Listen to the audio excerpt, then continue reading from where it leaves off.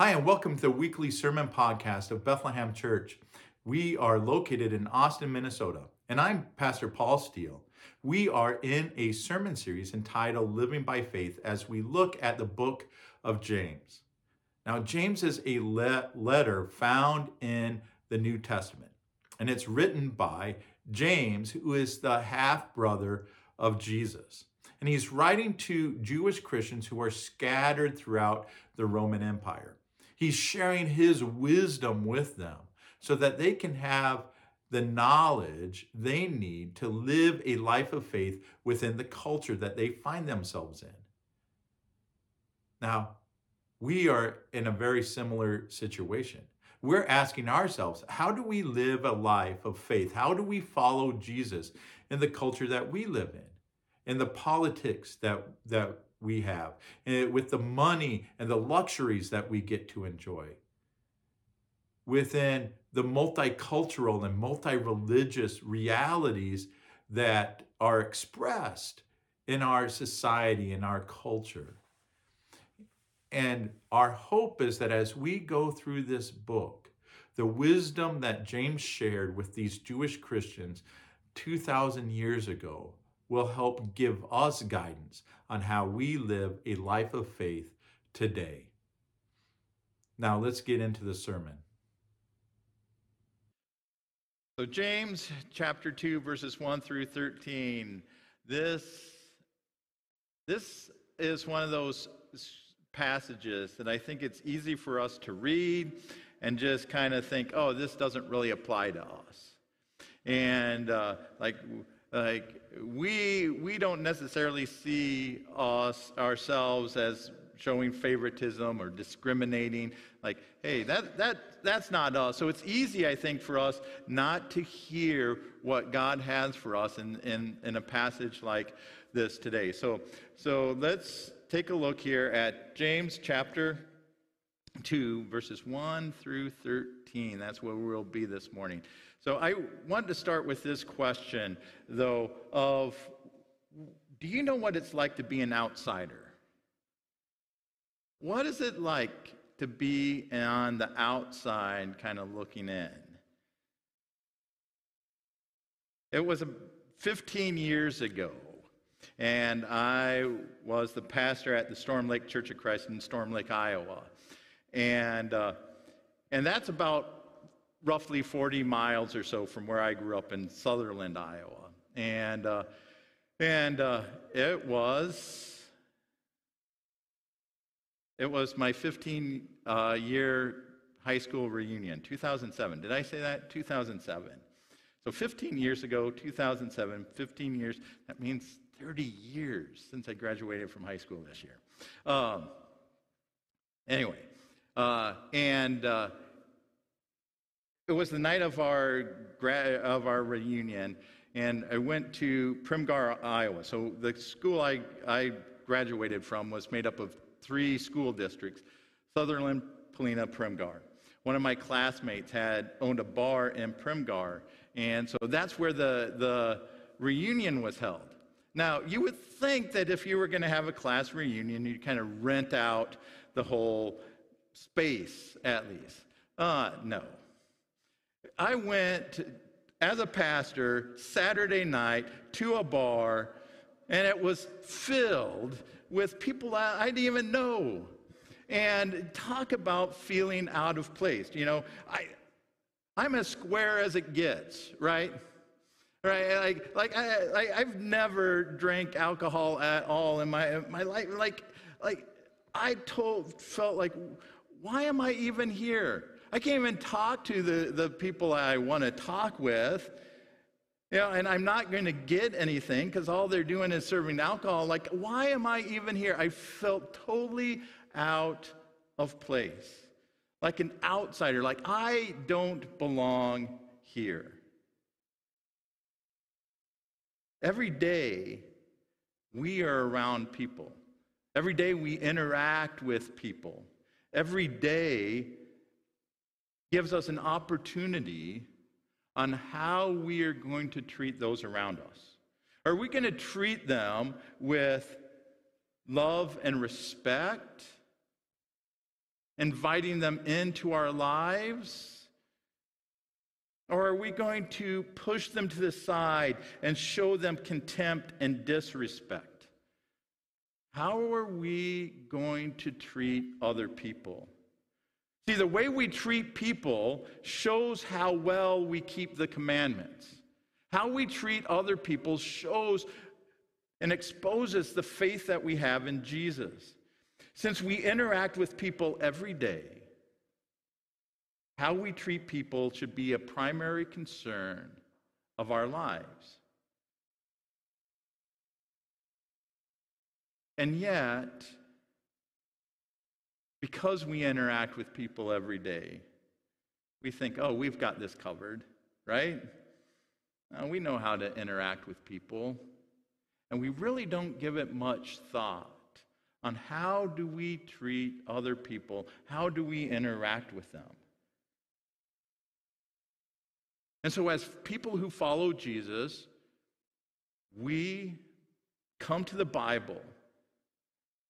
And when we come to the Bible, one of the questions we come looking for an answer to is, how should we live?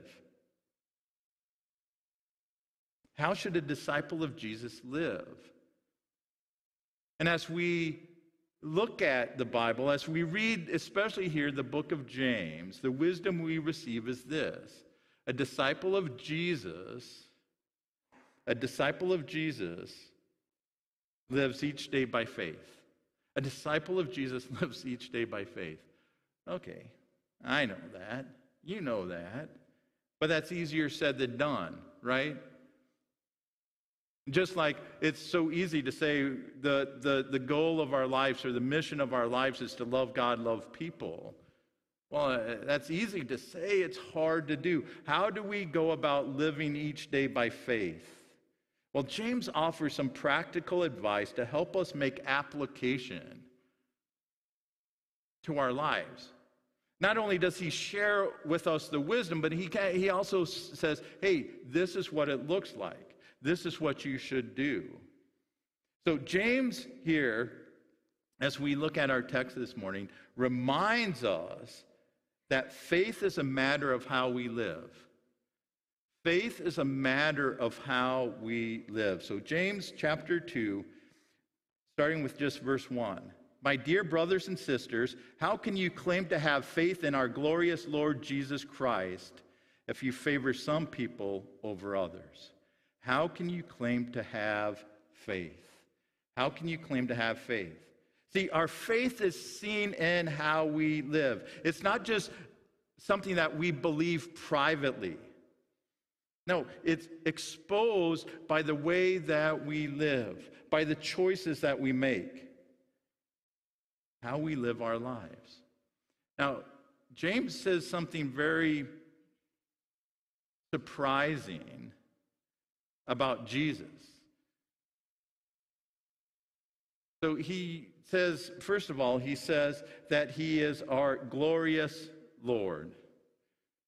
The glorious Lord. You know where that term shows up in the Bible? Shows up in the Old Testament. You know who it's referring to? God.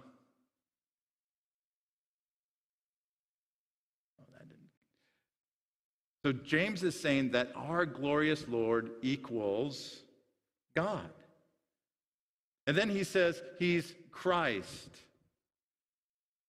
Our Lord Jesus Christ. That word Christ, right, is the Greek word for Messiah or King. So Christ equals King. So James is saying that Jesus is both God and King. And who's James in relationship to Jesus? His brother. Now, isn't that surprising that James would say this about his brother, that he is both God and King, both God and the Messiah? So something happened to James that convinced him that this guy that he grew up with, his brother,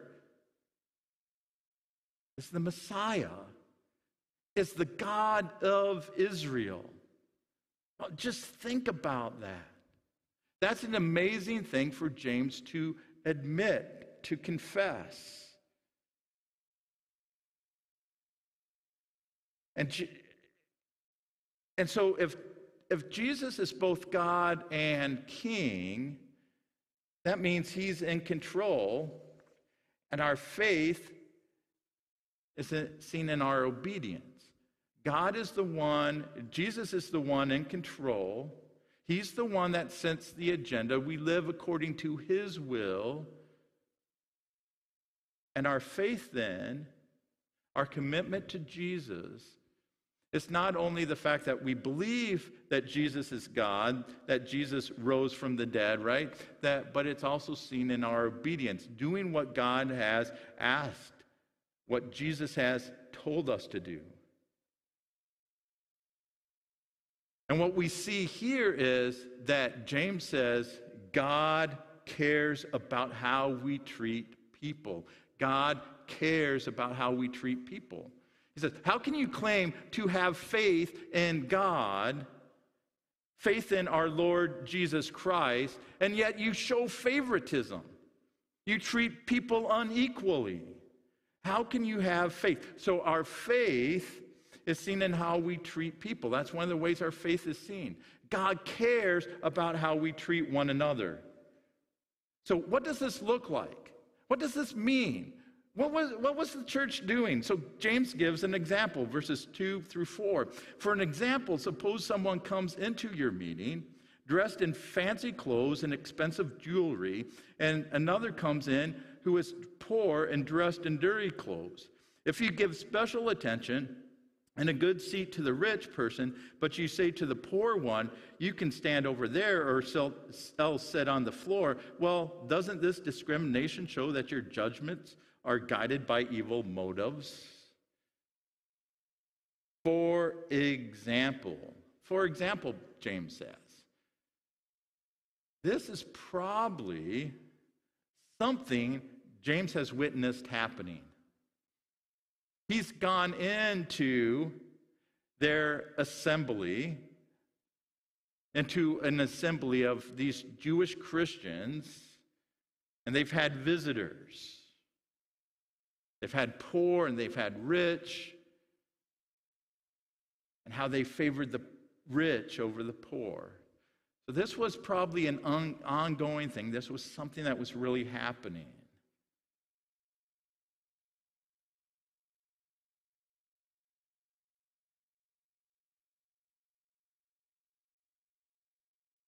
And this whole discussion, right, flows out of what James has just said in chapter 1, verse 27, that pure and faultless religion is what? Taking care of those who are vulnerable, the widows and the orphans. Like, if you want to have this religion that connects you to God, then this is who you have to care for. And so he said, how can you do this in your assemblies? How can you favor one over the other? So why would they do this? Why would they be tempted to show this type of favoritism? Well, remember, the vast majority are people that are living in poverty. So somewhere 90% plus of people are living in poverty. One of the things that people would do was they would find a rich patron to help support them. Now, if somebody was your patron, then you were kind of at their beck and call. Like if you had this big party that you wanted to throw, you'd call on all these people and say, hey, come. Because you want to show, hey, I have this much influence, so the more people you get there, the better. If you want to make a parade down the street, you'd get all these people. And so there was a benefit to being a patron from somebody who was rich. It was kind of one of the ways they could do a side hustle. Hey, I have my gig here, but I need some extra cash, so I'm going to say, hey, I'll be at your beck and call, and they get a little bit of extra income. Or just think about your small house church, like, wouldn't it be good if we could have, one of these guys bankroll what we want to do? Like, that is a real temptation. So that explains why they would go to the rich and just fawn all over them. But why would they treat the poor with such contempt? Like, hey, you just don't even matter. Why? Because the poorer you are, sometimes the more hardship, more difficulty that you bring in. Like, hey, we don't want a part of that. And plus there's that idea that, hey, this person's successful, they're rich because they're blessed by God. This person is struggling because they're not blessed by God. And we don't want that part of us. But James says, the fact that you're making these types of judgments reveals that the desires, the motives of your heart are all messed up. They're all messed up.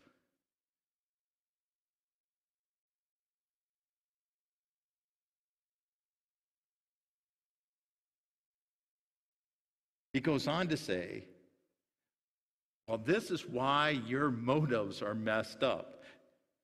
So verses 5 through 7. Listen to me, dear brothers and sisters. Hasn't God chosen the poor in this world to be rich in faith? Aren't they the ones who will inherit the kingdom he promised to those who love him? But you dishonor the poor. Isn't it the rich who oppress you and drag you into court? Aren't they the ones who slander Jesus Christ, whose noble name you bear? Like, he's saying, like, doesn't make any sense for you to show favoritism to this group and not to this one. Right? This connects back to chapter 1, verses 9 through 11. Believers who are poor have something to boast about, for God has honored them. And those who are rich should boast that God has humbled them. They will fade away like a little flower in the field. So James has already dealt with this. Hey, the poor have an advantage because being poor gives them a chance to rely more fully on God, to trust God rather than their riches. The riches have this thing. They need to humble themselves and not rely on their riches, but rely on God, because it's all going to go away anyway. It's all going to fade away. So James is saying this doesn't make any sense. You would rather, in God's economy, right, to be poor so you can learn how to trust God, than to be bankrolled by these rich people who are, by the way, the ones who are persecuting you, are the ones who are dishonoring the name of Jesus. Like, why do you want their favor? They don't even believe in Jesus. They don't even have your same faith. Why are you doing this? Why would you do something like that?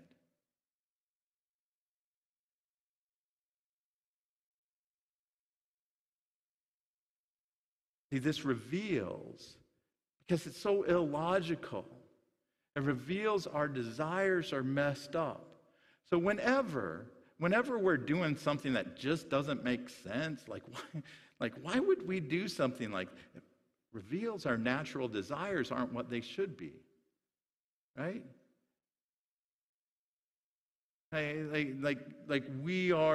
We're following our evil desires rather than listening to God's wisdom. So how do we overcome our natural desires? Verses 8 through 11. Yes, indeed, it is good when you obey the royal law as found in the scriptures. Love your neighbor as yourself. But if you favor some people over others, you're committing a sin. You're guilty of breaking the law. For the person who keeps all the laws except one is as guilty as the person who has broken all of God's law. For the same God who said, you must not commit adultery, also said you must not murder. So if you murder someone but do not commit adultery, you have still broken the law. You have still broken the law. So James says, the way we overcome our natural desires is to obey the royal law. To obey the royal law. So one of the things that I think James is doing, he's anticipating the argument people would give for favoring the rich over the poor. They would tell James, hey, we're just loving our neighbor. That's what we're doing. We're loving our neighbor. Isn't that what we're supposed to do? James says, well, that's good. It's good to love people because that's the royal law. The royal law is to love God with all your heart, soul, mind, and strength, and to love your neighbor as yourself. Why is that the royal law? Well, one reason that's the royal law is because it comes from the lips of the king, right? In Mark chapter 12, verses 29 through 31, that's what Jesus said. Somebody asked, hey, what is the greatest commandment? And Jesus says, to love God, to love people, all the other laws depend on this.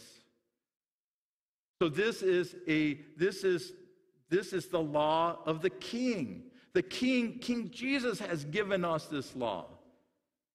But the other reason that it's the royal law is because all the other laws depend on it. All the other laws depend on it. So if we break one law, we're breaking it all. Why? Because we're not loving God. We're not loving people. If we commit murder, we're not loving God. We're not loving people. And so we've broken the law. But on the flip side, right, if we love God, if we love people, what are we doing? We're keeping the entire law. And so it is the royal law because all the other laws depend on it. And we can overcome our natural desires by obeying the law God has given. By obeying the royal law, the law of the kingdom of God. So the question comes up then, are we good citizens of the kingdom? Are we good citizens of the kingdom? Verses 12 and 13. So whatever you say or whatever you do, remember you will be judged by the law that sets you free.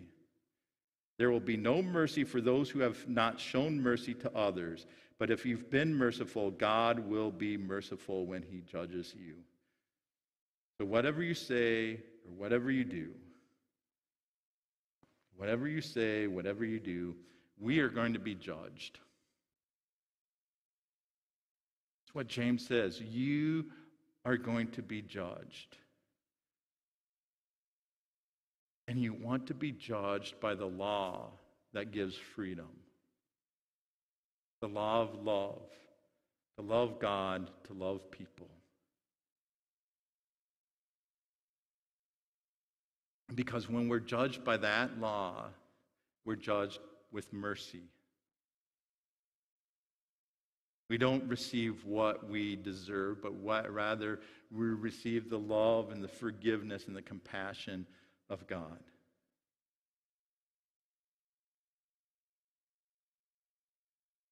But this is where it gets hard, right? And this is where, as Christians, sometimes we're like, did Jesus really say that? Did James really say that? Because they both say the same thing. When you read the Lord's Prayer, right? Our Father in heaven, hallowed be your name. Your kingdom come, your will be done on earth as it is in heaven. Give us this day our daily bread, and forgive us our debts as we forgive those who are our debtors. And lead us not into a time of temptation, but deliver us from evil. And then Jesus goes on to say, hey, forgive those who've sinned against you, because if you don't forgive them, then your heavenly Father isn't going to forgive you. What?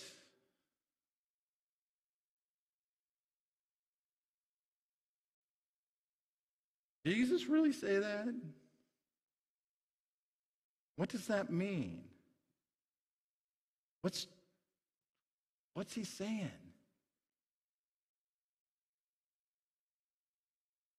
What is he saying?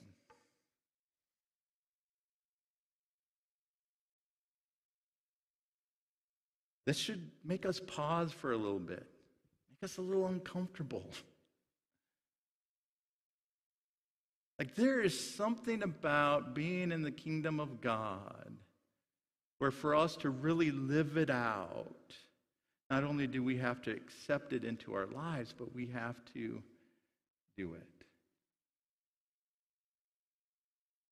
We have to do it.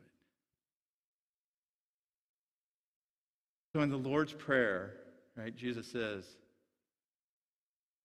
your kingdom come, your will be done on earth as it is in heaven. How is God's will done here on earth? How does God's kingdom come here on earth? Through the people who believe in Jesus. Through us who are God's people. And so N.T. Wright says it this way. He says, this is a bad paraphrase. He says that we can accept the forgiveness. We can accept the mercy and say, yeah, I want to be in the kingdom. But by our actions, by not giving that forgiveness, by not showing that mercy, we are saying, hey, no, I don't want any part of this kingdom. I want the benefits of the kingdom, but I don't want to live as a citizen of that kingdom. And that's why those are related, right? Jesus gives us forgiveness, but we're not going to experience the fullness of that forgiveness until we forgive those around us. We're not going to experience that mercy until we're merciful to those who are around us. Yeah. God cares about how we live. God cares about how we treat people. And by our actions, we reveal whether or not we are truly kingdom citizens. So what do we need to know? What do we need to know? We need to know that we are to accept other people. And we do that, first of all, by showing courtesy to all. Chapter 2, verses 1 through 4. Showing courtesy to everyone. Everyone is created in the image of God, which means we are to show them respect. We're to show them respect. When John Wesley lived, the church, especially the church in England, had grown to be very elitist. And the common person wasn't allowed in. So in 1739, one of the things that John Wesley started to do, and this was one of the things that his ministry was known for, is that he started to go to the fields where the coal miners would gather before they went to their jobs. So early in the morning, he would go and he'd preach to the coal miners. And it said that the streaks could be seen on their cold, darkened faces because they'd never heard that before. So the people who were at the margins, John Wesley said, they need to know about the kingdom too. They need to know about God's mercy too. So I'm going to go and preach to them. And in the same way, his friend John Whitfield, here in the United States, when he came over here, when the slave ships would come in, what would he do? He'd go down to the docks and he would preach the gospel because he said, they are people too. They need to hear this too. Show respect to everyone because we're all created in the image of God. How can we show people respect? So we need to show courtesy to all. We have to have compassion for all. In Luke chapter 16, verses 19 through 31, we have this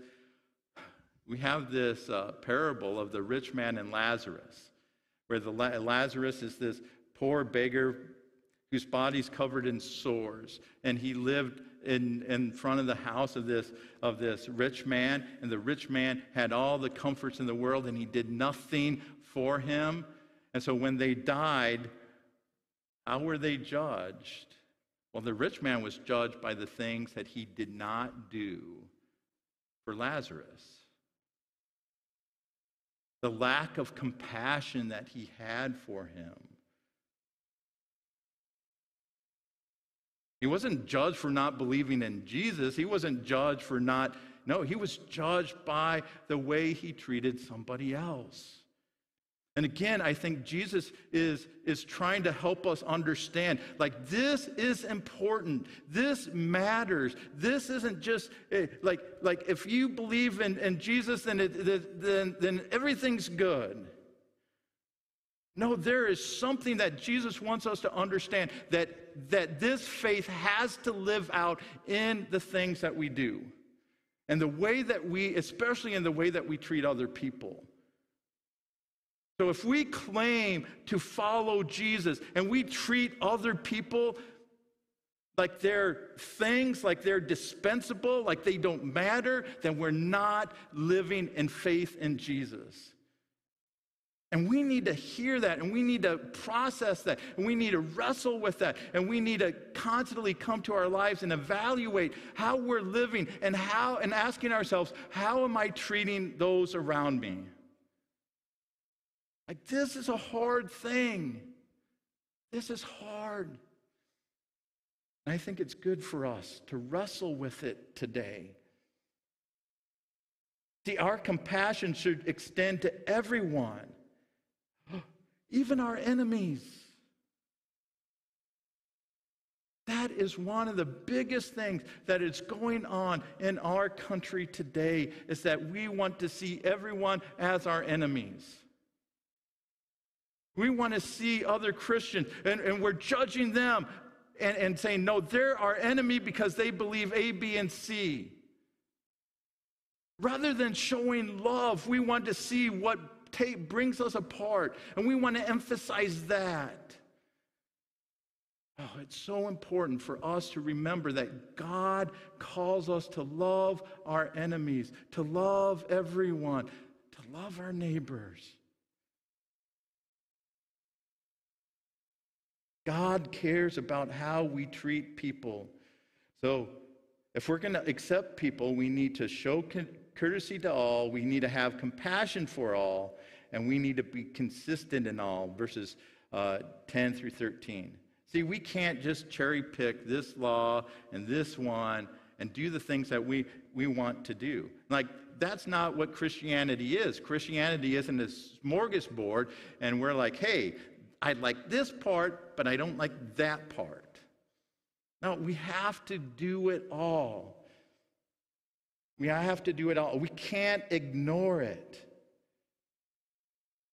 Because all the laws, right, all the laws are built on the one law of loving God and loving people, of loving everyone. And as we love other people, as we forgive them, as we show them mercy, as we have compassion on them, we show that we're living in the kingdom.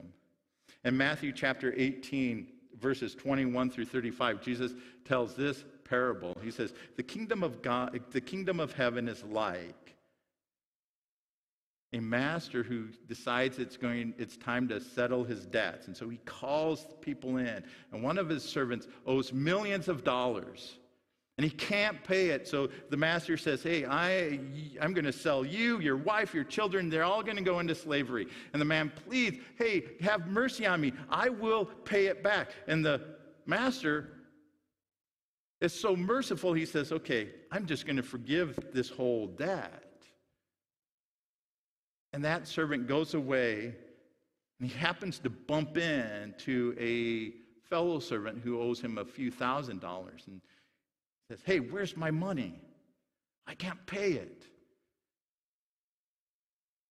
Hey, authorities, come and throw this guy in prison until he can pay me. And then word gets back to the master, right? And the master calls the servant back and says, hey, you evil servant. I showed you mercy. You should have shown this person mercy. Now, you're going to get what you determined he'd get. Yeah. And when we receive mercy, but we're not willing to give mercy, it's saying we're not part of the kingdom. We're not living in the kingdom of God. And so the way we bring the kingdom into our lives, the way we bring the kingdom into this world is to love, to show mercy, to be compassionate, to be forgiving. And this is hard. It's not supposed to be easy. It goes against our culture. It goes against our nature. And so we ask God for compassion. We ask for strength. We ask for faith so that we can live the kingdom out in our lives. So here's the bottom line this morning. A disciple of Jesus treats everyone as people who are created in God's image. A disciple of Jesus treats everyone as people who are created in God's image. There are no exceptions. We can't say we love our neighbor, justifying how we treat one person while we're ignoring someone else and treating them with contempt.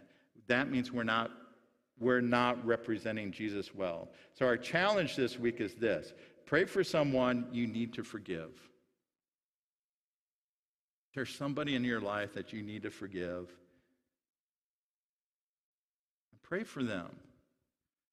And then start to take steps to forgive them.